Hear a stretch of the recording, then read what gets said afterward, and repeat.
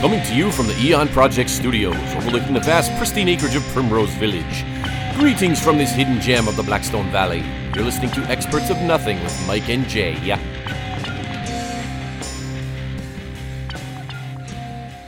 Cheerio, mate. Aye?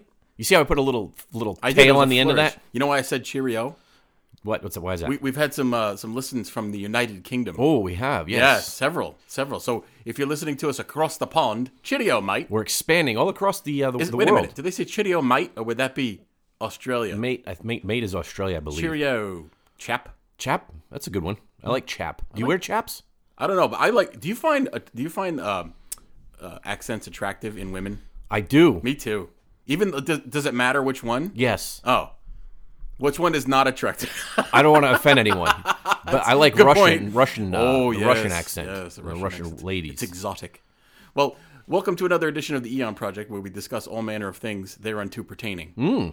But today's episode is going to be a little bit of a departure from what we normally do. Yes. It's a little darker.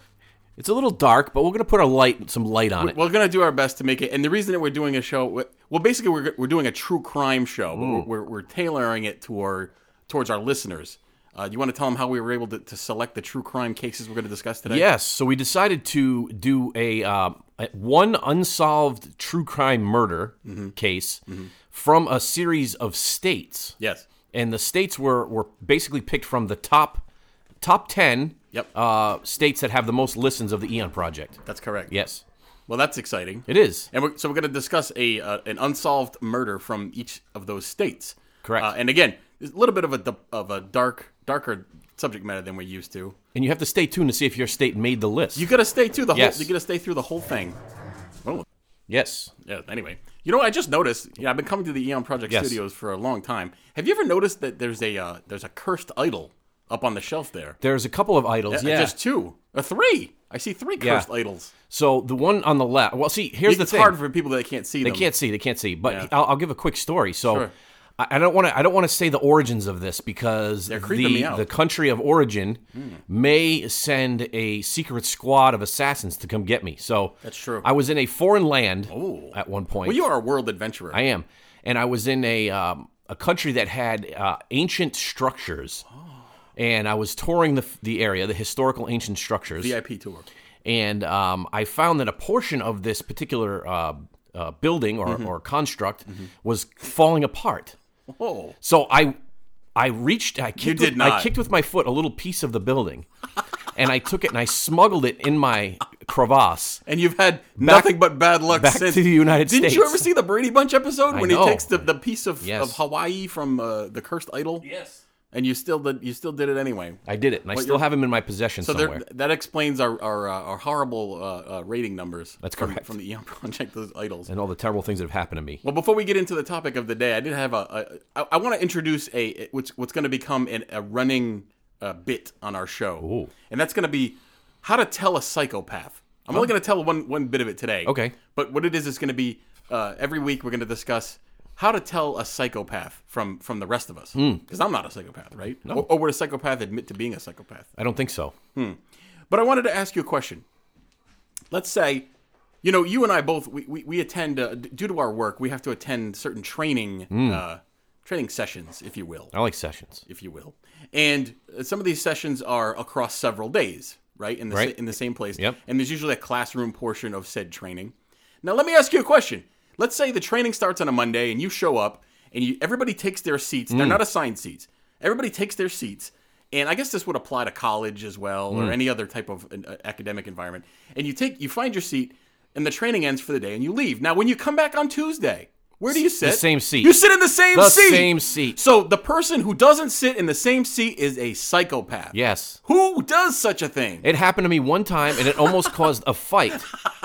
Of fisticuffs. Fisticuffs? In the classroom. A Donnybrook. And the guy was being a complete What happened? butt monkey. He sat in your seat. He sat in my seat, and it was a packed class, so And now I'm fighting, and now I'm struggling to try to kick somebody out of their seat. Yes. Because you wouldn't give it up. Oh, my God. Who does... No, if you stake a claim for a seat, that is your seat for the remainder of the... No matter if it's a month, Correct. a day, a decade. Now, do you do this when you go to these classes? Do you have to get there extra early? Of course to you have to find get there the early. best seat for you? Yes, and sometimes I'll change angles. Like I'll look at the front and I'll go, nope, this angle doesn't work for me. I got to move. Plus, you want to have an ample amount of people in front of you and behind you. Yes. You don't want to be way in the back, but you don't want to be in the front either. You want to blend into the crowd. Blend in. You want to be, and plus you want to be. You don't able want to be picked on by the instructor. Right. You want to be able to see who's walking into the room. Yes. We both have lots of enemies. Want to see if any one of our assassin enemies, like from the country that you stole the artifact from. That's correct. So anyway, I just wanted to discuss. That's one of the things. How to tell psychopaths, somebody who doesn't take the same seat on day 2. It doesn't even seem natural that you wouldn't do that. No. You know what I mean? Yeah. Like you'd be automatically go to the seat you were just in. Most people do, but then every once in a while, there's this idiot that wants to You know why? Because he was looking at your seat. And he said, "Oh, I had the best seat because I got there seat. first." This happened last week, and I got there first, and I had the best Exactly. seat, and then he tried it to anyway. All right, so we're going to get into the topic at hand. Why don't we do that? And we're going to start with. Do you want to? Actually, I'm going to have you start because What are you yelling at me? you I believe you took the state with the highest number of listens. Correct?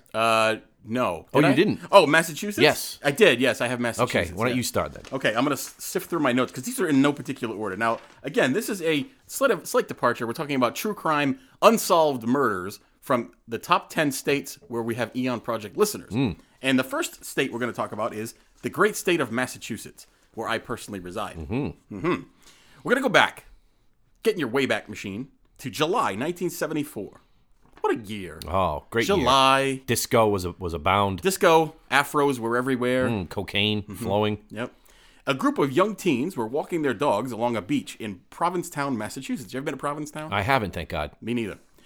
When all of a sudden, the dogs that they were walking began to act strangely. Ooh. The group then walked over to the side and discovered the naked and disfigured body of a young woman. Her head had been nearly decapitated, and her hands were missing. In place of her hands, someone had placed piles of pine needles, of all things. Oh. Her clothes were placed nearby and consisted of blue jeans and a blue bandana. The left side of her head was crushed, and investigators determined that she was 25 to 35 years old and had been dead for about 10 days, which is strange for summer in a resort and vacation area such as Provincetown in the middle of July. Weird.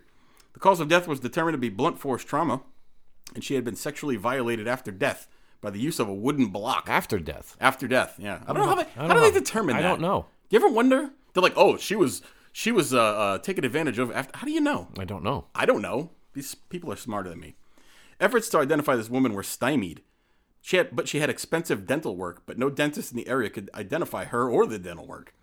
As also mentioned, her hands were missing, so no fingerprinting was possible, and no missing persons cases were filed that matched the description of the person. So theories abound.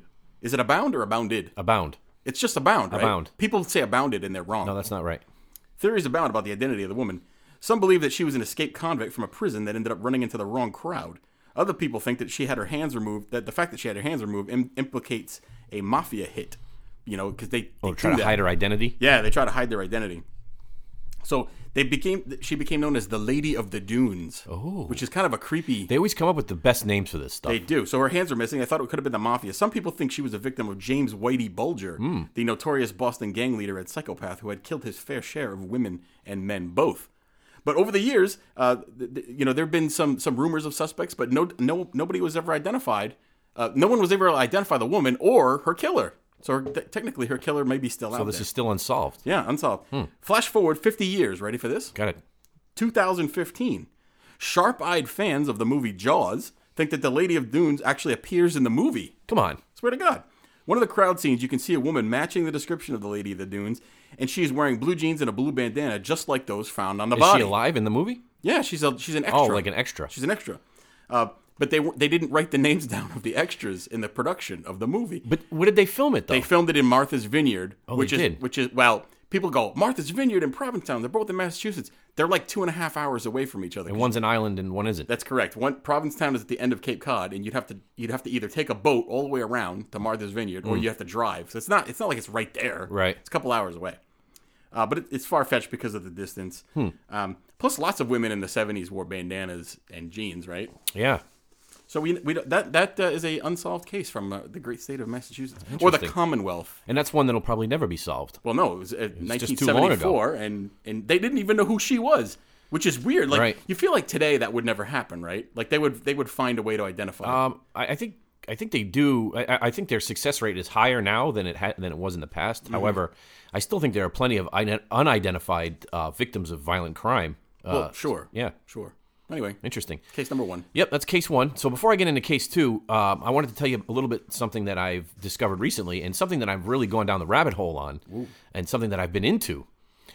So you know how You just said holes and things I'm into. I'm into the ASMR. Yes. You know, the talking. What does ASMR stand for? Do you know? Autonomous Sensory Meridian Response. I don't think I've ever heard that before. Yes. Okay. So it's where they talk softly and they tap things and it gives you little tingles and things of that Talk sort. softly and they carry a big stick. So here's the problem with it, though. Much like an alcoholic or a drug addict, you eventually build up a resistance and a tolerance to it. So I've noticed that suddenly it hasn't had the same effect on me. What is it supposed to have? It gives you an overall sense of relaxation. It sends an interesting tingle. You get this tingle up your spine, into your neck, into your head that you can't really explain. It's just a very, very overall euphoric experience. Okay. So because of that, I've had to search out new thought this ways was to weird. stimulate my ASMR Stimulate something. play. So I found something called, it's a YouTube page. It's called Angelo Shoeshine. That sounds like something that I wouldn't want to watch. And it's the Shoeshine man, okay?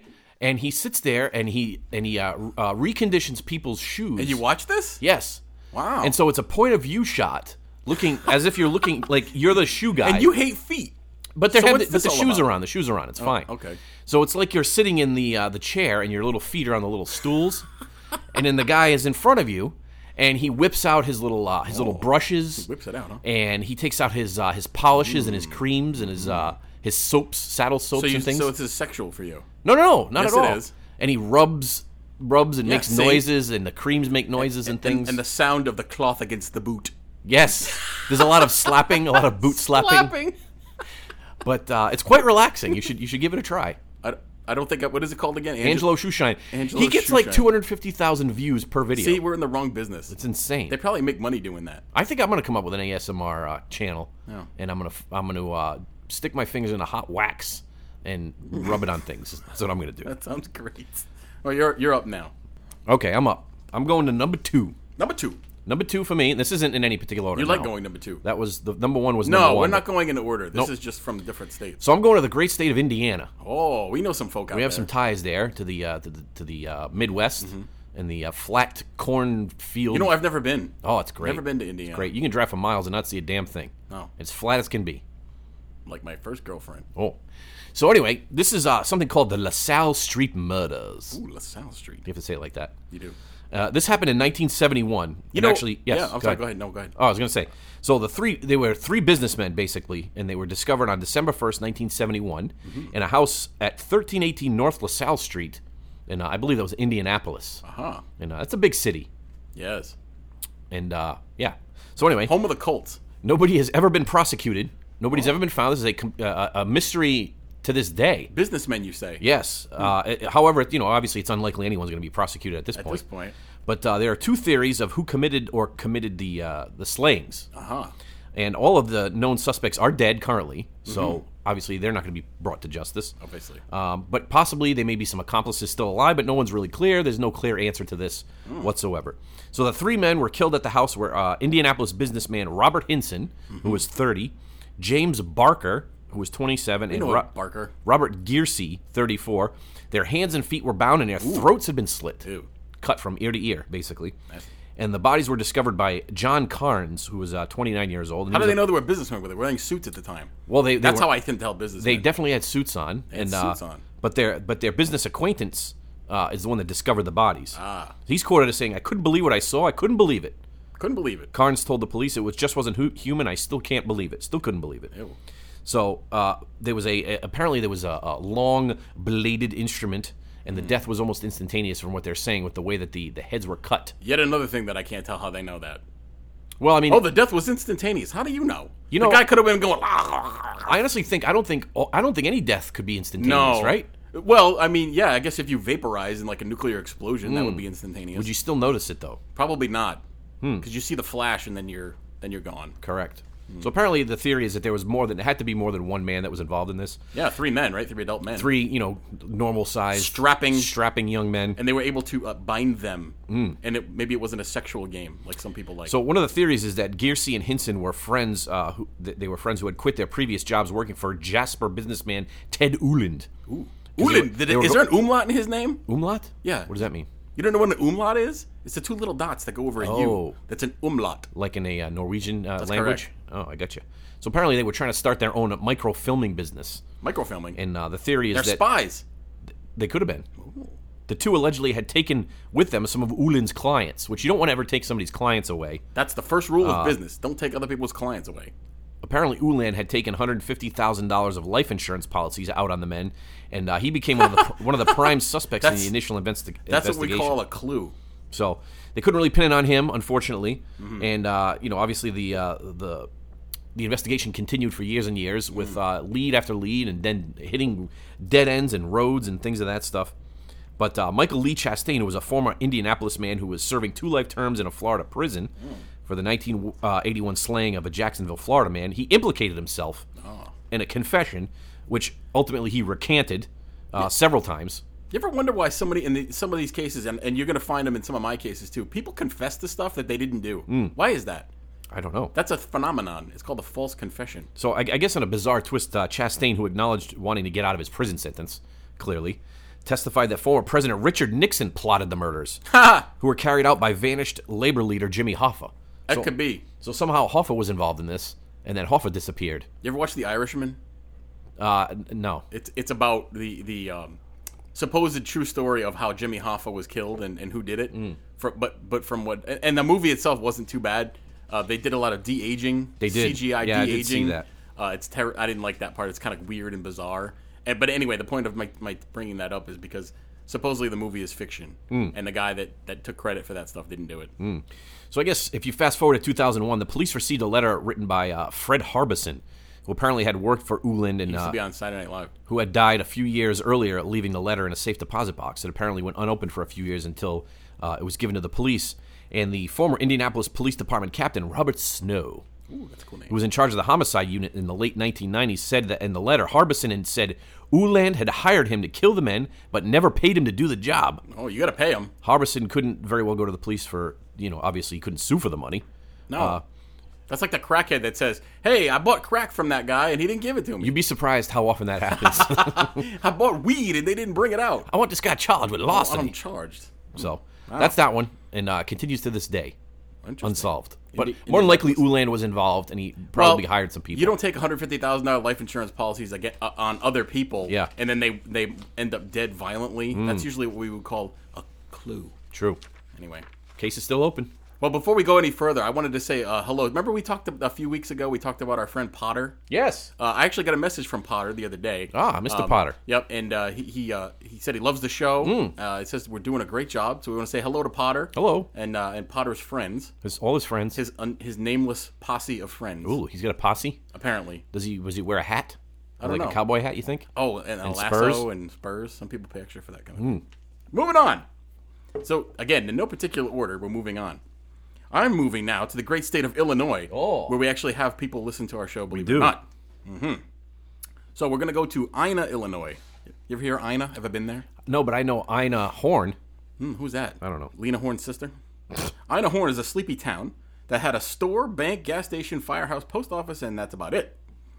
Back in 1987, November 1987, a man by the name of Keith Dardeen and his wife Elaine moved into a mobile home in Ina. Mobile home. That's exciting. Somewhere near Keith, the mobile home was somewhat near Keith's work site, which was at a water treatment plant. They had a 3-year-old son named Peter, and Elaine was pregnant with their second child. Elaine stayed home while Keith went to work. Again, this all sounds pretty normal. This is actually a pretty It's a pretty sleepy town. It's like one of those towns. You ever walk into a coffee shop in one of those sleepy towns, and they all turn around, they get mad at you that you're there, look at you because you're not a regular. They don't know you. You don't belong there. Nope. They're like, we're not going to serve you pancakes. You're an outsider. No, seems like one of no those. No pancakes, towns. no hash browns for you. No, there'll be no eggs for you today. Hey, what do you think of McDonald's hash browns? I love McDonald's hash browns. My They're God. delicious. They're ambrosia from the Lord.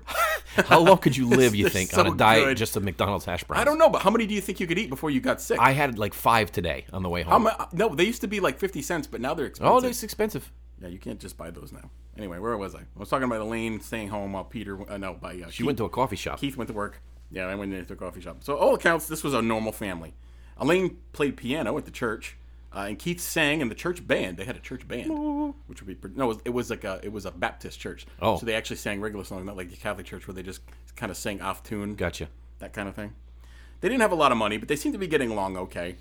There was a recent uptick in violent crime in the area, believe it or not, even though it was a sleepy area. So they started to look for homes away for the kids' sake. However, they weren't able to get out.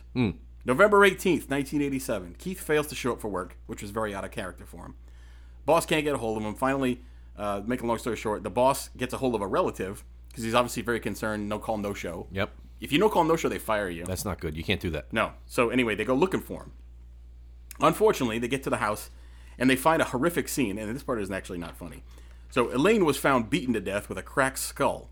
Peter the She was beaten with a cracked skull? No, she had a cracked skull. Oh, she was found with a cracked skull beating. from the beating. I gotcha. Didn't I say that? That sounded weird the way you said it. Beaten to death with a cracked skull? Yeah. That would be a way to go. He was beaten to death. He had his skull cracked by a cracked skull. That'd be confusing. You're making light of this situation, and sorry. this isn't funny. Anyway, so she was found beaten to death with a cracked skull. Peter, the 3-year-old, was actually also beaten to death. Both 3-year-old beaten to death? Yes. That's horrendous. It gets worse. Both with a baseball bat. Oh. That Peter had gotten recently as a present, which I don't know how you get in a 3-year-old a baseball bat, but evidently he was a big baseball fan. Even most disgusting was that sometime during the attack, Elaine gave birth, and the infant was born alive and then was beaten to death as well. Yeah. So, again, disgusting and gross, and the kind of person that would do that, I have no idea. But there was some evidence that the killer attempted to clean up afterwards. How do you clean that up? I don't know. Keith was nowhere to be found. So who's the first person you think would be if this you're an investigator and you walk into this scene, right? Yeah. You got a woman and a baby and a 3-year-old all beaten to death in a horrible scene, and Yes. the husband's gone. The significant other Who do you think did it? is always the prime suspect initially. Right. So that's what they think. They think Keith killed. They think Keith killed him and headed for greener pastures elsewhere. Nope. Next day, they find Keith's body in a nearby field. He had been shot 3 times, and most grossly, his penis had been chopped off. Could he have done that himself, you think? I don't know. Well, You don't seem surprised at that. Maybe you were involved. Well, maybe he felt guilty about what he did. I don't know. Even more weirdly, this is even more weirdly than all of that stuff. Keith's car, he wasn't found in his car. His car was located about 10 miles away from the murder scene in a parking lot of a police station, of all things. Inside the car was covered with blood, and they think Keith was killed in it or was mutilated and had his manhood removed in it. You know what I think? Hearing the manhood being removed, I think of like a scorned lover. Yes, perhaps. Yeah. So let me get to the theories of the crime. Based on the forensic exam, they figured that Keith had been dead between 12 and 24 hours before the rest of his family. Oh. So how do you resolve that timeline? Right. That seems kind of weird. No sign of forced entry. Valuables were left behind. No sexual assault on the woman. Illinois State Police and 30 detectives dedicating full-time work to the case. And 100 interviews later, the police were not able to identify a motive for the killings, let alone find a likely suspect. FBI was brought in. They constructed a profile that never went anywhere. They never found a suspect, and they never came up with a workable profile. Jeez. It still remains unsolved to this day. And they never had any similar murders Nope. take place? And then you wonder, like, something like this happens, right? You go back to normal life if you're the killer. Right, exactly. You kill people in the most horrific way possible, and then you just go back to it like selling hamburgers. How do you carry that with you the rest of your days? I don't think you do. I think that you're a nutbag, and you do something else. And so those people just end up getting caught for other things. Right. And like we had mentioned and alluded to earlier, some people took credit for the case later, and it turns out they had nothing to do with it, and they weren't able to be in the area. So, unsolved. The Dardine murders are horrific in nature. That's very interesting and terrible. Terrible. At the same time. Yes. All right, I'm jumping to another close state of ours that we love to talk about. We've been there many a time. I have anyway. I don't know about you. I don't know. Maine. We're going to Maine. I like Maine. We're going to the great Northeast. The rocky coasts of Maine. Yes. I like the rocky. You like? The potatoes were bully. Oh yes, my potatoes are bully. Yes. And a bumper crop. Do you like? Would you rather have a beach, like a sandy beach, or a rocky New England coast beach? No. I don't like beaches in me any neither. form or fashion. Me neither. But if I had to pick, it'd have to be like a softy, sandy beach. No, don't you want to stand up on the rocks and enjoy a scotch as the Well, surf pounds the rocks? Well, and you could go out. You could walk out into the jetty, which is the rocky outcropping that goes into the water. Or the breakwater. You can walk out there and Not the enjoy break it. wind. That's different. But you got to be careful. I went on a date many years ago. You had a date with a young lady, with a girl, and she took me to the ocean, and I had been pre-flighting beforehand because I'm you're not nervous known around for women, my yes. suavite That's true. around the ladies. Yes, so yes. I had to get the liquid courage going. Yes. So we went down, and we were on a rocky outcropping. You just said outcropping twice. I did, by the water, right? So I had to go to the bathroom so bad. And you're on a first date. So I'm on a date. So you didn't want to... I didn't know where to go. I said, excuse me, I'll be right back. So I went and I climbed down some rocks, and I got myself... I almost got killed because I jumped down onto a rock, but it was... You know how the rocks sometimes get real slimy from the seaweed and the water and everything like that? other people peeing on them. And I slipped, and I fell down into a crevasse. And you thought you were going to die. And I thought I was going to die. I barely was able to struggle my way out of it. Wow. Did you get wet? I got a little moist on my backside. Was she? That was later in the Did she get evening. wet also? She was none the wiser, though. Oh. None the wiser. Nice. I pulled it off nicely. Well, congratulations. And then she pulled it off. Anyway, so we're going back to Maine. Family show. And let's put our serious faces back on. Okay, we're going to Ogunquit. Have you ever been there? I actually have been to Ogunquit. It's nice up there. It's a nice little sleepy little Maine town It on the is. water. Indeed. And we're going to talk about the unfortunate abduction and death of Mary Catherine Olenchuk. Olenchuk? Olenchuk. Olenchuk and Algonquin? Yes. That sounds like a lot. So, as the story goes, her father was an Army brigadier general. His name was Peter George Olenchuk. Uh-huh. And he was promoted in 1970. He was basically for his part in World War II and Vietnam's work with the Chemical Warfare Division. I see. Okay. Apparently, Is he responsible for Agent Orange? Oh, could be. Could be. So, remember the Kent State shooting? I do. Okay, so that was... the National Guard fired into a crowd of protesters. That's right. So that was still fresh in everybody's mind. Right. When Olenchuk was overseeing a controversial program called Operation Chase. Oh. And the acronym stood for Cut Holes and Sink 'em. And I'm being serious. Are you serious? Yes. That's the military term? Yes. That seems a bit simplistic. So it involved the disposal at sea of unwanted munitions and chemical weapons. So they just dump it at sea. Correct. Then they wonder why our water's polluted. That's right. So apparently on August 8th of that same year, a Kentucky newspaper had reported a threat from a student group that said it would kidnap the families of those involved. So, threat exists. You think about the environmentalists. Sometimes you have a militant wing that threaten to do harm to people that potentially are damaging the environment. Yes. So that was kind of one of the threats that had come about. I see. So the general's daughter, 13, who was Mary Catherine, as I stated, she was at the family's summer home in Ogunquit at the time, vacationing with her mother and her sisters. And on August 9th, which was a Sunday afternoon, she left the beach on a friend's borrowed bike and headed into town for a pack of gum and a copy of the New York Times from her family. I don't think I would ride a bike into town for a pack of gum. Unless it was like fruit stripe gum, which I like fruit stripe gum. It's good for like 5 seconds. 5 seconds. But it's the most delicious 5 seconds of your life. It is. But, there's not much crime there, so you wouldn't even think twice about it. That's true. So she never returned home, by the way, after her bike trip.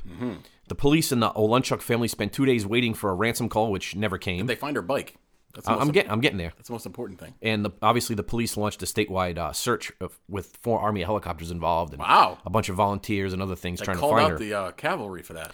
So Air Mobile. Unfortunate time period was 13 days after she disappeared. Her body was found like 10 miles away from where she was last seen. Not good. Beneath a pile of hay in a Kennebunk barn.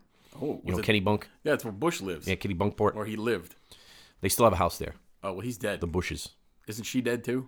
HW and Babs They're both are dead. So that's correct. But W doesn't live up there. No, he does. Yeah. Oh, I it's didn't a know family. that. No, it's been in the family for generations. Oh, okay. Yeah, they still go up there. I see. Her body was badly decomposed with a rope still wrapped around her neck, unfortunately. Ew. So clearly she was strangled. Yes. Mary was reportedly seen getting into a maroon car with a dark-haired young man, but not a hippie type. Not a hippie. No, as described by a witness. And no arrests were ever made, obviously. And the first days that Mary was missing, her father told reporters he didn't think his work was linked to her disappearance. But would he really admit to that anyway, even if he thought that was something that was plausible? He would probably not admit He didn't want to. He would want to distance himself from that. You would think so. You know what I mean? Mm-hmm. So Unfortunately, the Major General died also in the year 2000. He's buried in Arlington, just as a quick side note. Oh. And after the barn where Mary's body was found, about a year later, it was burned to the ground. Who owned the barn? Did they say that, or like The bar's owner maintained that the circumstances of the fire were suspicious, so they never. I'm sure they have on record who the barn owner was. No, I was just wondering if it had any significance to the disappearance, like if they were able to tie it back to somebody. Well, potentially that was one of the theories, which is why it was burned to the ground, I guess. No, I get that. Yeah. So here's my question to you: If Yes. you're going to kidnap somebody for a political statement or for a ransom, you don't kill them, right? You probably wouldn't, right? You wouldn't want to hold on to them. You want to hold on to them, Or at least pretend like you're holding on to them. right? Like the Leopold and Loeb case, which we discussed on a previous Right. episode of the Eon Project, where they killed the kid, but they sent messages anyway, Right. looking for the money. You're going to want to reach out to somebody. Right. Interesting. So, never found, never solved, Wow. still cold case to this day. Yes, it is. Well, we are around the halfway mark, and as with most Eon Project shows, around halfway, about 30 minutes or so, we do some sort of halftime show bit thingy. And I feel like today is a downer topic. Yeah, we're going to decompress a little. So we're going to talk. Yeah, so I wanted to do something kind of fun, fun and interesting. Has nothing to do with true crime, but it does have to do with Jay and his knowledge of musical things, all things musical. I failed terribly when Yeah. we did the joint show with from the Black Lodge guys. You did, but that wasn't music. That was popular culture. Yeah, And now you like music, and I'm stone cold sober today, so maybe that'll help. maybe, probably not. So what we're gonna do is we're gonna play a special game today, and what I'm gonna do, we may have played this before once a long time ago, but I don't remember. It may have been some derivation thereof of this game. So what we're gonna do is I'm going to say a band name of a famous band that they later changed their name to what the famous name is now. So like a band, The original name. the original name of a band. Okay. Now, some of these I think you'll have no problem guessing. Some of them I don't think you'll guess. Okay. But these names are funny, so I kind of wanted to pick some of these. All right. So what we're gonna do is like you get where I'm saying. I don't have to. I understand what you're saying. I don't have to give you an example. No. So I'm gonna give you the old timey name, Old timey. the original name, Yeah. and then you have to give me the actual band that everybody knows them by. Okay. I'll do my best. And I want you to do this too, because and when we play these games, you tend to kind of jump in and yell right away because you want to prove how smart you are. But I want the people at home to play. And you're going to prove how dumb I am right now. I want the people at home to play too. So give them a couple seconds. Okay. Even if you know it. I'll wait a second. Just wait a second. Dramatic pause. Before you blurt it out. And I'm going to start with an easy one. Okay. Okay, you ready? I'm going to give you the old-timey band name. You tell me the band name. Mookie Blaylock. Oh, I'm going to give it a second. All right, I know that one. It came to me right off the bat. That would be Pearl Jam. That's correct. Pearl Jam. Ding, ding, ding, ding. Yeah, they were huge basketball fans back in the day. Yes, and Mookie Blaylock was like one of those cult That's correct. basketball players that everybody Played for liked. the Atlanta Hawks for many years. Didn't he play for another team as well? He may have towards the end of his career. So actually the name Pearl Jam, supposedly, there's a lot of theories about where that name came from. Yes. But supposedly it was a hallucinogenic jam made by Aunt Pearl, which was, I think, Eddie Vedder's aunt or one of the band members' Something like that. relatives or something like I that. don't know how true that I don't know if story that's is. true or not, but that's what I had heard. So I knew you would get that one, and that's why I used it off the bat. Okay. So anyway, we're gonna keep going. You ready for the next one? I'm ready. Okay. The Young Aborigines. Ooh, the Young Aborigines, huh? Would that be UB40? No. UB40. What is that? They're just Red Red Wine. Yeah. And any other songs that you know from they UB40? did an Elvis cover, of an Elvis Did they? song. Yeah. No. So the Young Aborigines later became the Beastie Boys. Oh, That yeah, was that it. makes sense. That was their. They had a couple of names, Yeah, but the Beastie Boys. Okay, so you got that one. rings a bell now that you mention it. You're 1 for 2. If they don't get harder, I'm in trouble. I think you're gonna get this one. I'm gonna give it a second because of something you just said. Okay. Naked Toddler. Nirvana. No. Oh, Creed. That would be Creed. I should have known They that. were known as. I thought you would get that one. I should have known that. Yeah.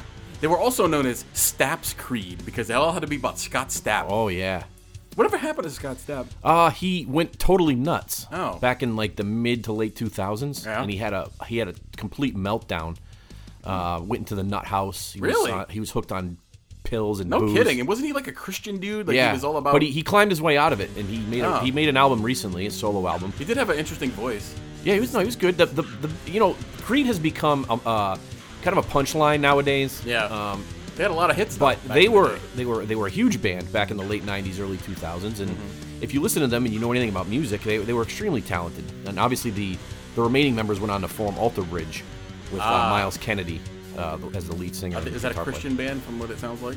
Well, Mark Tremonti has Christian influence, so he's the lead guitar player. I don't know why you'd name your band Naked Toddler. That doesn't seem like very Christian. No, it doesn't.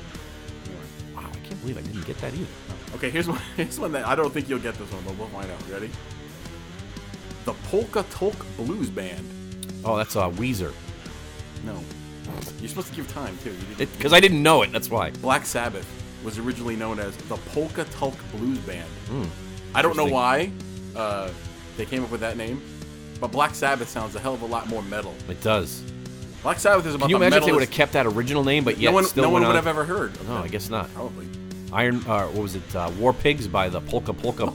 Tulk Band. Okay, moving on. Ready for this? Yeah. The Sex Maggots. These are hard. Yeah, I know. Some of them are hard. Give me a little clue. They were big in the 90s. They're big, not so much anymore. Spin Doctors. No, Goo Goo Dolls. Oh. It was originally known as the Sex Maggots. I never was a big Goo Goo Dolls I should have known fan. that. I watched the behind the music. Did you? Of Goo Goo Dolls, yeah. I don't think I would watch a whole documentary about the Goo Goo Dolls. You know, the lead singer, Johnny Resnick, was not the original lead singer. I did not know The that. bass player originally sang for the band. Oh. Johnny Resnick had like stage fright and he was too shy to sing. He's got a really good voice, though. But yeah, no, he's good. He's good. Yeah, they were huge back in the 90s. All right, I got a couple more. This one's fairly easy. So I know about the bands. I just don't know their original names. You seem to know a little bit about each one of these Yeah. bands, you didn't know these, right? No. Okay. The New Yardbirds. Oh, it's the new Yardbirds? The New Yardbirds. What?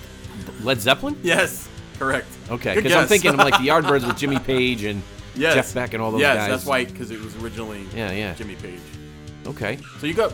How long did they go by the new Yardbirds? I don't know exactly, but that was the original name of Led Zeppelin. Okay. Yardbirds. Interesting. Couple That's more, good. ready? Oh, yeah. Tom and Jerry. Classic rock band or Yeah, no. no? Like folk. Oh, a folky More band? folky band. Arlo Guthrie? No, Simon and Garfunkel. Oh, okay. Tom and Jerry originally. Gotcha. Okay. Couple more, ready? You should get this one. Wicked Lester. Wicked. You know what's Lester. funny? These names I've heard before, Yeah. but I just can't associate them Right. with an act. Yeah. That would be that's what was Alice in Chains. No, that would be Kiss. Kiss was originally titled Wicked Lester, Mm. and I read a little bit of background, and they were going by Wicked Lester, and then somebody, and I think it was this was before Peter Criss was in the band, and then Peter Criss joined the band, and he said, "Let's change the name. I don't like Wicked Lester. How about Kiss?" And all the band members excoriated him and called them names and said that was too, quote, pansy, and too much of a pansy name. But he was able to persuade them that it was. I thought the story goes that somebody said, "Well, keep it simple, stupid." I don't know where he came up with the name, but it was Peter Criss's idea supposedly. All right, last one, ready? Yeah. Atomic Mass. I don't know. That's Neil Diamond. No, Def Leppard. And also Def Leppard patterned their name on Led Zeppelin. They utilized the same sentence structure or the same word structure. Correct. In order to capitalize on some of that. And they were big in their own right. Not as big as Led Zeppelin. No, of course not. So there's music geeks out there that probably got every single one of those. I hope so, and I hope you. I struggled. That's two weeks in a row now. Bring a little bit of trivia to your lives. So the next trivia game, I'm going to make Mike look stupid. Good luck, man. Next time we do that, but I think we're going to try something a little different next time. Okay. Get back to our roots, if you will. So you did the last. You just. Said I did. We were in Maine. All right. So we're going to go to Okay, we're going back into true crime unsolved murder cases from the top 10 states who listen to the Eon Project. So congratulations if you live in one of these states. Now, for the next one, we are going to go to the great state of Texas. Who boy? You ever been to Texas? You've been Few to Texas. times. I lived in Texas for a number of years. Yeah. We have some listeners in Texas, actually. And so welcome to you folk, you fine folk from the great state. I went to the Alamo. I did not pee on it, though. You did not pee on the Alamo? Which would be an Ozzy Osbourne reference. Okay, let me ask you this. You've been to the Alamo. We've both been there. Actually, we went together. What's the first thing you thought of when you saw the Alamo? This is underwhelming. Underwhelming, is it? It's very small. The original Alamo was like a sprawling complex. But nowadays, it's just like that front that everybody knows. Yes. So it's very small. And there is no basement. There's no basement in the Alamo. Pee-wee's bike is not there. And for those of you who don't know that reference, you have to go back and watch Pee-wee's Big Adventure with Large Marge. Greatest movie of 1985. It's wonderful. Anyway, we're going to Texas. And actually, it's the border of Texas and Arkansas, the town of Texarkana. Oh, I've heard of it. The Texarkana Moonlight Murders. You ever hear of this story? No, but I like the sound of that. I like Moonlight Wieners, by the way. Moonlight Wieners are delicious. Speaking it's of not which, what you think. I'm not going to get into it. The price of wieners is ridiculous. Now it's like $1.80 or $2 a wiener. Too much. Ridiculous. Over a 10-week period, in 1946, the boring town of Texarkana, which sits on the border between Texas and Arkansas, was gripped with fear as a masked madman killed seemingly at random, always at night, and then disappeared into the Texas night. You like how we did that? I made it sound all dramatic. Dramatic and stuff. So beginning on February the 22nd, 1946, young lovers Jimmy Hollis and Mary Jean LaRae were about to bump uglies on a deserted road in their car when they were approached by someone with a flashlight and a gun. Scarily, he was wearing a white cloth mask with eye holes cut out. Ew. Oh, boy. That sounds creepy. The guy ordered Jimmy to take his pants off, hello, and proceeded to fracture his skull with the butt of his handgun. Yikes. He then told Mary Jean to run and then chased her down, and he sexually assaulted her with the gun and beat her. Then he disappeared into the night. How do we know these details? How do we know? They survived. Oh. And they were able to recount the tale, which is how they know he wore a mask. Kind of creepy. And I'm going to get into the mask in just a minute. A month later, March 24th, the bodies of Richard L. Griffin, 29, and his girlfriend, Polly Ann Moore, 17. Again, let me read that again. Richard Griffin, 29, and his girlfriend, Polly Ann Moore, 17. Oh. If your daughter was 17, would you allow her to date a 29-year-old man? Not happening. No. So they were found in Richard's car on a secluded back road that was commonly used as a lover's lane. Both had been shot once in the head, and a .32 casing was found outside the car.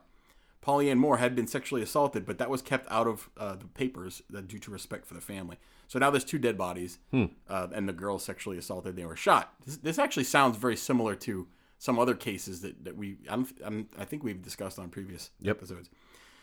A month after that, actually about 3 weeks later, April 14th, the body of Paul Martin, 16, was found on a dirt road outside of town. He had been shot multiple times, including in the face. Ew. Several hours later, the body of his girlfriend, Betty Jo Booker, 15, was found about 2 miles away up the same road, shot to death, and it looked like her body had been posed after death. It was like some sort of weird pose. There was also evidence of sexual assault, although again they didn't make too big of a deal of that because back in the 40s they didn't say too much about that kind of thing. Right. So again, they find a .32 casing found at the scene. So now he's got 4 bodies and 2 attempted murders, and they're assuming this is the same guy because in this area, same MO, that kind of thing. So now we come to May 3rd, which is about 3 weeks after that. So every 3 weeks, this guy strikes. May 3rd, Virgil Starks, which is a cool name for a Texas guy, was sitting in his easy chair reading a paper when he was shot dead through a nearby window. So he's just sitting there, minding his own business. Oh, man. Shot through the window, killed him. His wife, Katie, sees her husband falls over, doesn't understand what the heck just happened. She comes over to try to help him. She gets shot twice in the face, but manages to get out of the house and call a neighbor. From the outside into the Correct. house? They were out. Somebody was standing outside the window and shot him. She survived, but she didn't get a good look at the guy. She said she thought he was wearing a mask, evidently. And that was it. The guy just vanished. Texas Rangers were called in. They tried to work the case. No one ever was arrested. Chuck Norris? No, it wasn't Walker Texas Rangers. It was the real Texas Rangers. They made a really bad movie about this, loosely based on the case called The Town That Dreaded Sundown. You ever hear of that one? No. It's a really bad movie. It came out in 1976. Interesting note, though, it is widely known as the first so-called slasher film because it featured a masked killer, and it came out in 1976, which was 2 years prior to Halloween, which came out in 1978. So I'm not suggesting that Halloween was based on The Town That Dreaded Sundown, but that movie was widely considered to be the first slasher movie. So this guy, he comes out, he kills a bunch of people, tries to kill a few more people, and then just disappears, and you can't ever find it. And part of the lure of the movie was that, I actually did see the movie. It's bad. They say he could be still walking the streets of Texarkana. Oh. And then it showed him it showed the killer's feet, supposedly, standing in line to watch the movie. Oh. So it's a pretty cool marketing trick. Interesting. And actually, to this day, in Texarkana, they show The Town That Dreaded Sundown around Halloween every year, a public showing, and they show it in a park where one of the murders took place, which I think is bad taste. That could be one of those, kind of what we talked about with from the Black Lodge guys, in terms of like a legend that can self-perpetuate, essentially. Yes. Where, now that they're, you got to figure like the youth of that town every year around Halloween are probably like, oh man, we're going to go to this murder site, we're going to watch this movie. Well, it actually kind of along the lines of what you just said, because the movie came out, people, and again, this happens all the time, people get their history from movies, and a lot of times it's not right. Sure. So they had a lot of artistic license that they played with the crimes in the movie. Yep. And because the movie came out so long ago, it's made its way. The stories have made its way into the popular retelling of it. So people go, "Oh, this is where Betty Jo Booker was killed with a knife," when in actuality she was shot. But because like it's difficult to tell truth from reality because the movie made it portray it a certain way. Gotcha. Yeah. Speaking of truth from reality, go ahead and hit that light over there. So, do you have like weird and strange and unexplained things that happen in your house that you don't understand? Well, I have children, so yeah. Yes, that's my point, exactly. Yeah. Uh-huh. This is not paranormal in nature, but it's really unexplainable. Okay. So I was, before your arrival here today, I was trying to tidy up the Eon Project Studios. Oh. It was a bit of a mess down here. Oh. And I found something that was strange. It was behind a piece of furniture. Oh. It was a coffee mug, okay? Coffee mug. With dirt in the bottom of it and a piece of an acorn and a magnet. Wow. In it, like a fridge magnet. Okay. In the mug, just sitting there.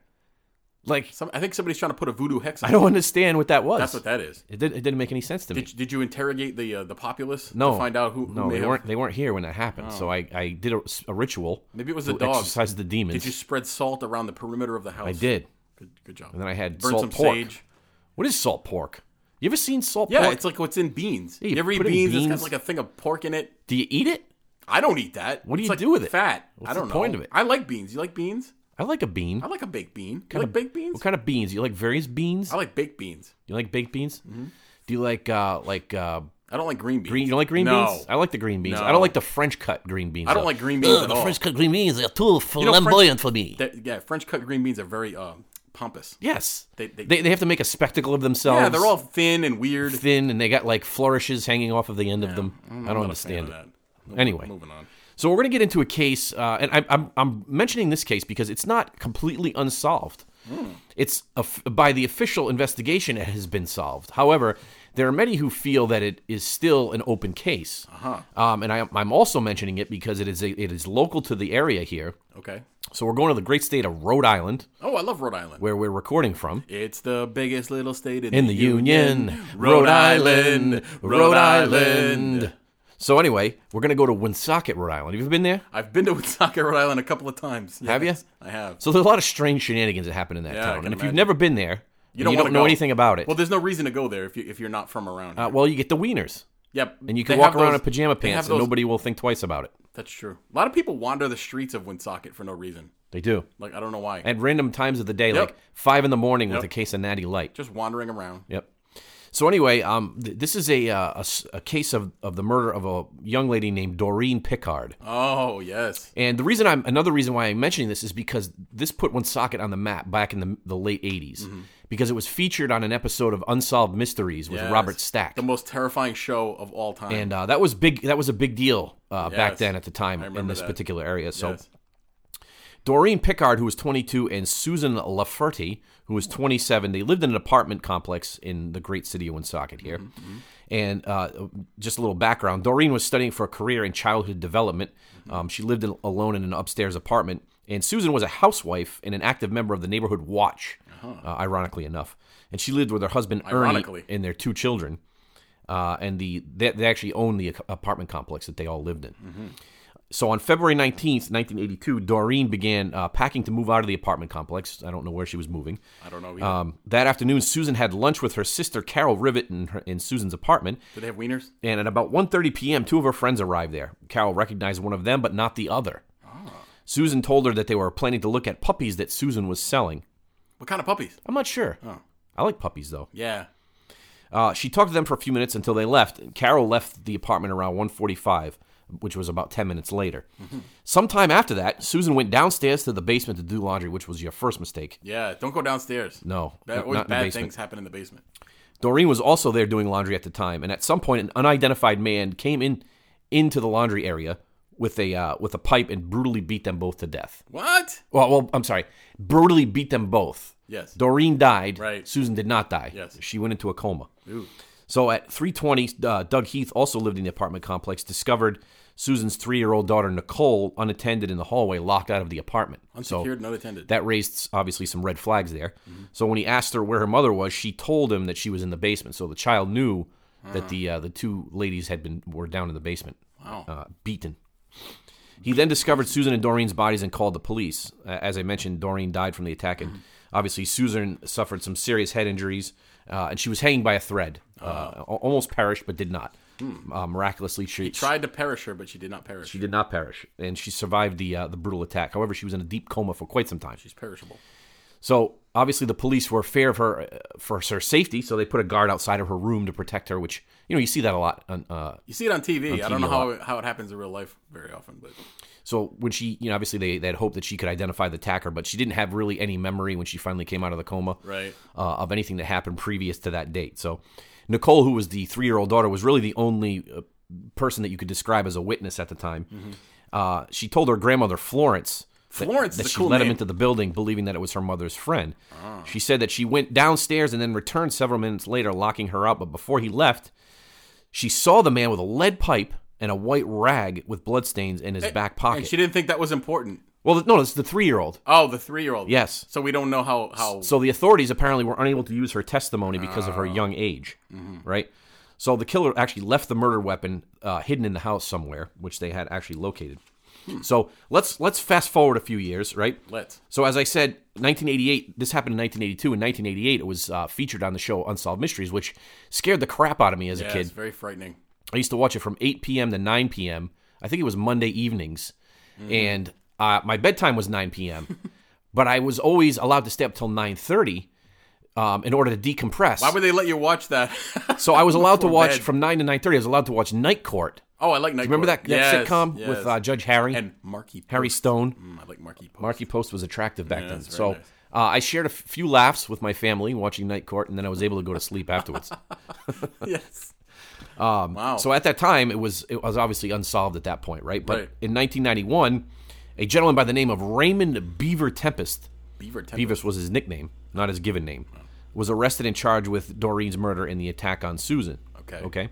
So how did they find him so many years later? Well, they got a lot of tips from the Unsolved Mysteries episode. Okay. Robert Stack did his job. He absolutely did. I wonder what the success rate of that television program was. Probably not very high. Right? So he ultimately was tried and convicted of this crime. However, some people think that he didn't commit the crime. In 2014, Tempest approached the New England Innocence Project for help in seeking out DNA testing, basically. Yeah, because now they could do DNA. In an effort to clear his name, because apparently Doreen had a clump of hair in her hand that she was, and they were able to run some DNA testing on that. Okay. But it was found to be inconclusive Oh. at the time. Did they attribute a motive to him? Like, it's hard to convict somebody. Yeah, one of the motives is that he was supposedly having an affair with Susan. Okay.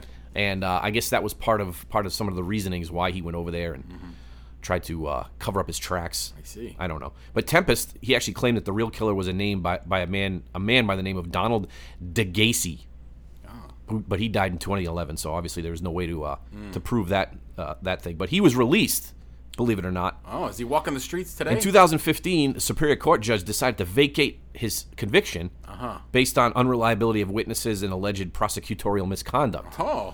So he was released on bail, and in 2017, the state announced that they were going to retry him. However, he actually entered an Alford plea. Tempest did. An Alford plea? Yeah. It basically means you're proclaiming your innocence. You're still claiming that you are innocent of the crime. You didn't commit it, but you are acknowledging that the state has enough evidence to convict you. That's bizarre. Right. But he was released anyway, and so the case is considered closed. However, there are still some skeptics that think that the killer is still out there. I remember listening to that show, watching that show on Unsolved Mysteries, and being afraid to go into my basement. I can tell you that. Absolutely. Yeah. I didn't like the composite sketches they would do on that show. No, composite sketches are always creepy. And they never look like the guy. No. They try to make him look as scary as possible. Did you ever see the composite sketch that they did of? It was on one of those documentaries that came out recently about Ted Bundy. The one that had been out about Ted Bundy. It didn't look anything like him. It was like a surfer dude. Yeah. And they're like, "Look, this is the killer," and you're like, "That doesn't look anything like Ted Bundy." Historically, eyewitness testimony can be quite unreliable. Yes. That's because it's people, and people are dumb. People are dumb. Largely. What do you got? Okay, moving right along. So we're going to go out to a state where I actually spent a lot of time, unfortunately, not because I wanted to. And that would be California. Oh. Where I would never move to in a million years nowadays. But we do have some listeners in California, so if you're listening there, hello. Is the Sunshine State California? Or is that Florida? That's Florida. Then what's California? California is the homeless state. Yeah, the fecal matter. You ever seen the Saturday Night Live skit, The Californians? No. Oh, my God. Anyway. Go and watch it. It's funny. I will. 1981. If you notice, a lot of our cases are older, and I think we did that on purpose because we don't want to talk... we make light of a lot of things. Yes. We don't want to make light of people's pain. Correct. And these are old enough ago. Old enough ago? We are sensitive. Yeah. We don't want to talk degree. We don't want to talk about because people, they don't want to hear us two idiots making fun of murders. Anyway. 1981, in the town of Keddie, Northern California. 36-year-old Sue Sharp, her 15-year-old son John, 14-year-old daughter Sheila, 12-year-old daughter Tina, and 10-year-old Rick, and 5-year-old Greg, moved from Connecticut to Keddie after Sue divorced her allegedly abusive husband. Mm-hmm. They moved into Keddie Resort Cabin number 28. So it was like this resort area, and they had these cabins. And if you look at the pictures, they're not really cabins. It's kind of misleading, but it's like a rental unit. Yep. And they tried to make a life. April 11th, 1981, seemed to be kind of normal. Kids are out playing with neighborhood kids and whatnot. Evening comes. Yep. 14-year-old Sheila leaves to spend the night with a friend, and a neighborhood friend of Rick's, along with another neighborhood kid named Dana, who was John's friend, sped the night at cabin number 28. So now, the reason I tell you all that is because there's 7 people in this house as night falls. Sure. Sometime during the night, persons unknown made entry into cabin number 28 and committed horrible crimes. The bodies were discovered by Sheila, who returned home from her sleepover the next morning. First, she found 15-year-old John, who had been tied up with electrical tape, beaten with a hammer, and had his throat cut. Mom Sue was next to John, nude from the waist down, bound and gagged with tape, and covered with a blanket. She'd been stabbed multiple times and beaten, which was later determined to be the butt of a Daisy pellet rifle. Although she was nearly naked, she was not sexually assaulted. Next to them was the neighborhood kid Dana, who was also beaten, but he was also strangled. Tina, number 12, was missing. Now, if you're counting in your head, that's 4 people that are supposedly victims of crime, and there's 3 left, 3 little kids. And you would think, oh my gosh, what happened to the little kids? Right. They were all fine, sleeping in the next room. So 3 little kids were found asleep, never having awakened during the murders. Wow. Which is bizarre, considering the crime scene. So they found a hammer and a knife found next to the bodies. A second knife from the Sharps' kitchen was also found. It was a steak knife that had been bent backwards because of trauma that caused by one of the bodies. There was also a shoe print that was found. Now, here's something that it's not funny, but it's kind of funny. Neighbors reported hearing muffled screams about 1:30 a.m., but disregarded them and went back to sleep. If you hear muffled screams at 1:30 in the morning, what are you doing? Yeah. You're calling the police, aren't you? It's funny. There's a phenomenon that happens where things that you think people should be calling the police on, they don't. Yeah. And things that they shouldn't be, they do. Right. It's like the opposite world. It's opposite world. It's strange. If you hear, I'm going to public service announcement. If you hear muffled screams from a neighbor at 1:30 in the morning, call the police. Yeah. That's what they're there for. So because Tina was missing, the 12-year-old, the FBI was called in. But despite the nature of the crime scene, there seemed to be little by the way of physical evidence linking anyone to the crime. They interviewed dozens of people, no clear suspects, and no Tina. So she's just missing. She's in the wind. 3 years later, 1984, 60 miles away, some guy finds a skull along the side of a road and some other belongings that would ultimately be identified with the Keddie Cabin murders. So the remains were ultimately identified as Tina. So 60 miles away, 3 years later, they find Tina's skull. Jeez. Around the same time, an anonymous caller to the police said the remains that were found were Tina, which turned out to be correct, but the caller was never identified, and they never found out who the caller was. There have been many suspects throughout the years, but no one was ever arrested or charged for the murders. So they think that some of the theories are that there was that the Sue, the mom, was involved in some affair with someone, which would explain some of the violence of the case. But because of the nature of the crime scene, multiple people, they figure it was more than one person.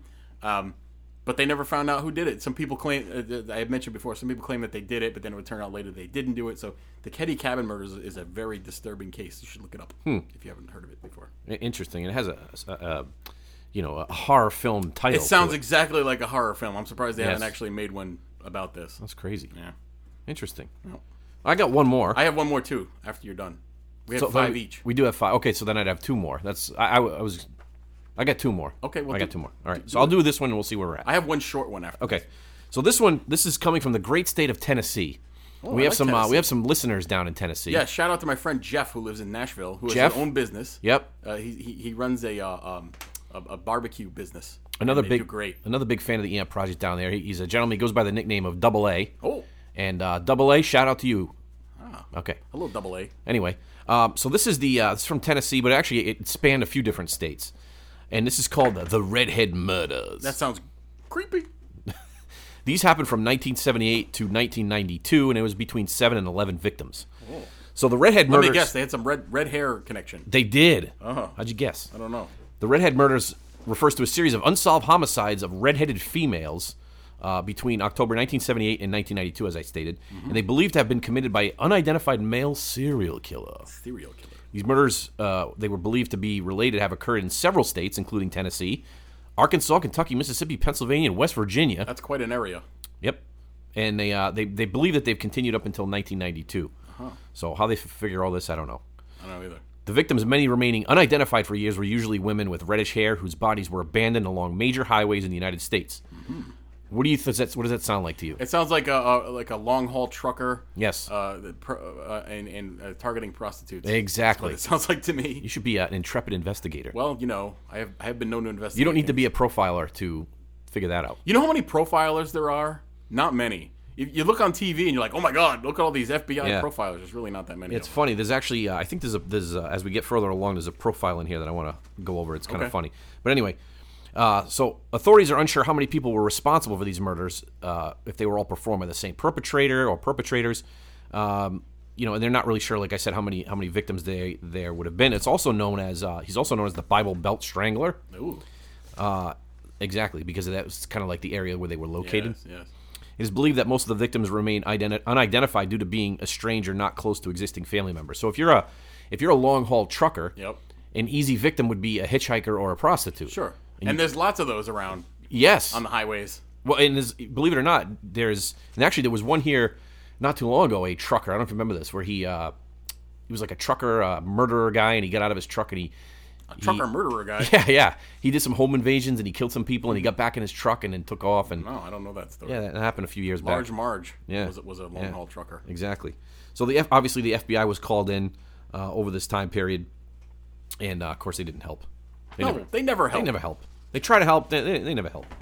Wow. Anyway, but they had a couple unidentified suspects over the course of, or not unidentified, but people of interest over the course of time. But they could never pin it on anybody. It's difficult with the victims, right? Because they're used to being missed. Yeah, like people don't miss them right away. So there's always listen to the profiler description, right? Okay. They describe the subject as a white male born between 1936 and 1962, aged between 23 and 49. That's a big range. Who was likely a commercial trucker frequenting Interstate 40. They estimated his height and weight to be between 5'9" and 6'2", and between 180 and 270. So they've just described pretty much everybody, 80% of the male population. I could have done that profile, and I haven't even seen any of the particulars of this case. Exactly. Wow, that's quite helpful. That wasn't helpful. No. That was the Redhead Murders. Oh, well, great. So we're heading towards the tail end of our program. The climax. But I do have one more, and for my last entry of the day, true crime cases, unsolved murder cases, I did not listen to you. Oh. And I ventured outside the continental United States to visit a European country because we have listeners in the the great country of England. Ah. So I went to England for my last case. Now, the reason I selected this case is because it's fairly interesting. You'll find out in just a moment. February 15th, 1945. Again, this was during World War II. Near Meon Hill, which was near Lower Quinton. You know where that is. Yeah, I've been there twice last year. Warwickshire, England. A hedge cutter by the name of Charles Walton, who's hedge cutter by the name of Charles Walton, 75, was found near, of all things, a hedge, nearly decapitated. Authorities to the scene quickly ascertained that the murder weapon was a hedge cutter. Hedge cutter killed with a hedge cutter. Implement that Walton owned and was probably using it at the time of his death. So they think that somebody wrestled the hedge cutter away from him. He's 75. It's probably not hard to do. No. And they used it to cut his head off. Upon first glance, this appears to be a garden variety hedge cutting decapitation that we all see all the time. All the time. You see that all the time. I had one here last week. Yeah. However, upon closer inspection, you realize that there's some crazy things going on here. The fine folks at Scotland Yard came out to investigate, but they quickly determined that there's more to the case. Villagers were reluctant. Villagers. You always talk to the villagers. They never know anything. Let's talk to the villagers. They're dumbasses. So the villagers were reluctant to cooperate, and according to detectives, cottage doors were shut in our faces, and even the most innocent witnesses seemed unable to meet our eyes. Some became ill after we spoke to them. Oh. So there seems to be some sort of cover-up going on. I see. Local history books, which recounted historic killings in the same area, made it seem like it was like a hot spot for crazy weirdo deaths. In the same area, 1875, a young man killed an elderly woman by the name of Ann Turner, as he believed she had bewitched him, while a guy named John Haywood killed a woman with a pitchfork and called her a witch, right in the area also. What the hell's going on? I don't know. A suspect was later found that they thought was the killer, but unfortunately, because he had blood on him, turns out it was rabbit blood. Oh. And despite taking over 4,000 statements from people, wow, they were never able to find the killer. Before computers. Yeah, but listen to this. This is why I selected this case.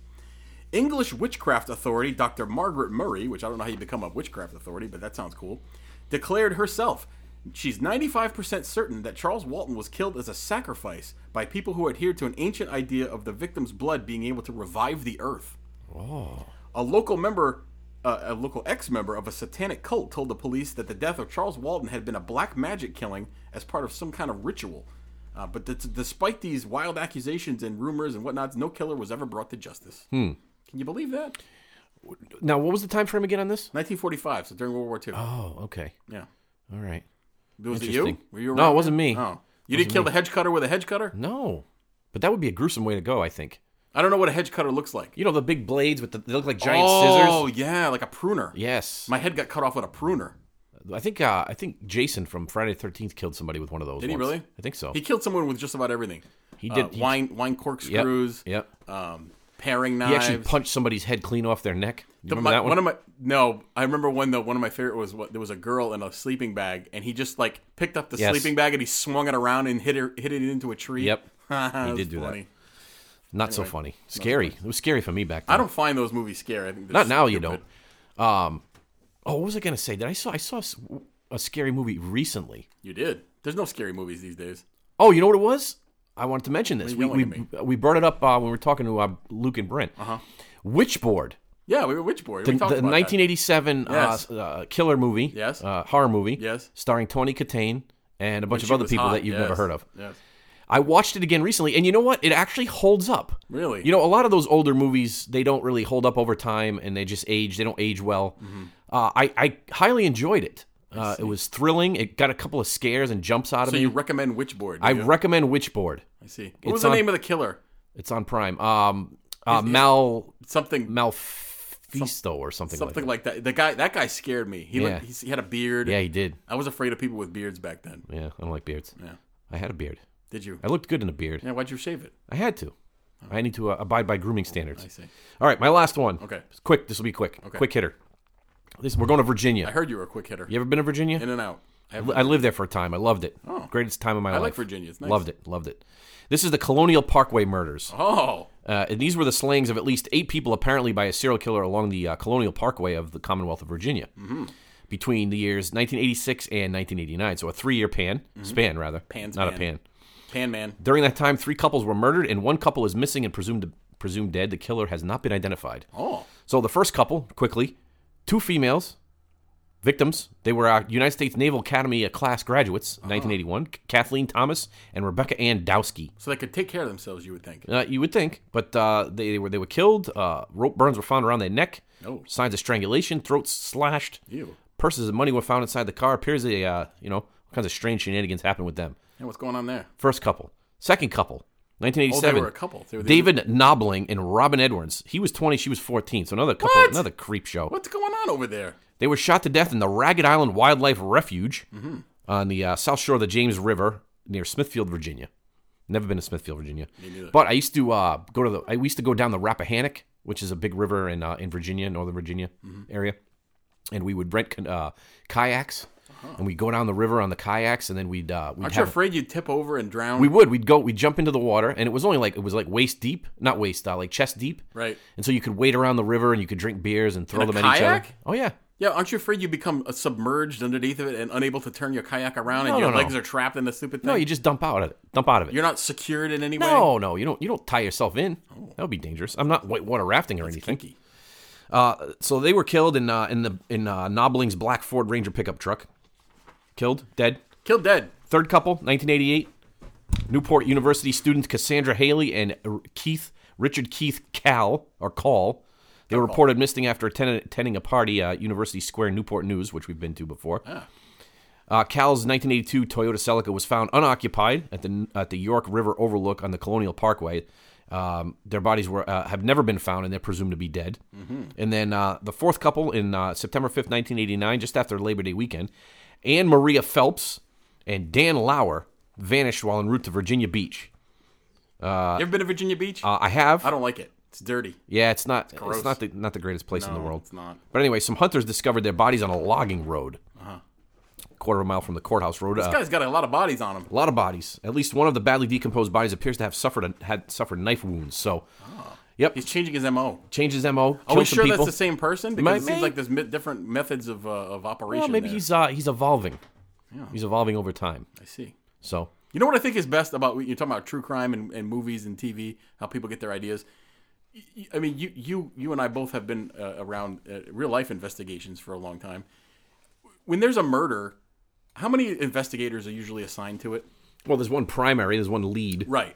Then there's others that help. But there's not usually a team of FBI agents that fly in a private jet to come and investigate. No, not if it's like a single a single death or whatever. No, and they don't solve it in an hour. No, they don't. That doesn't happen. No, NCIS. No.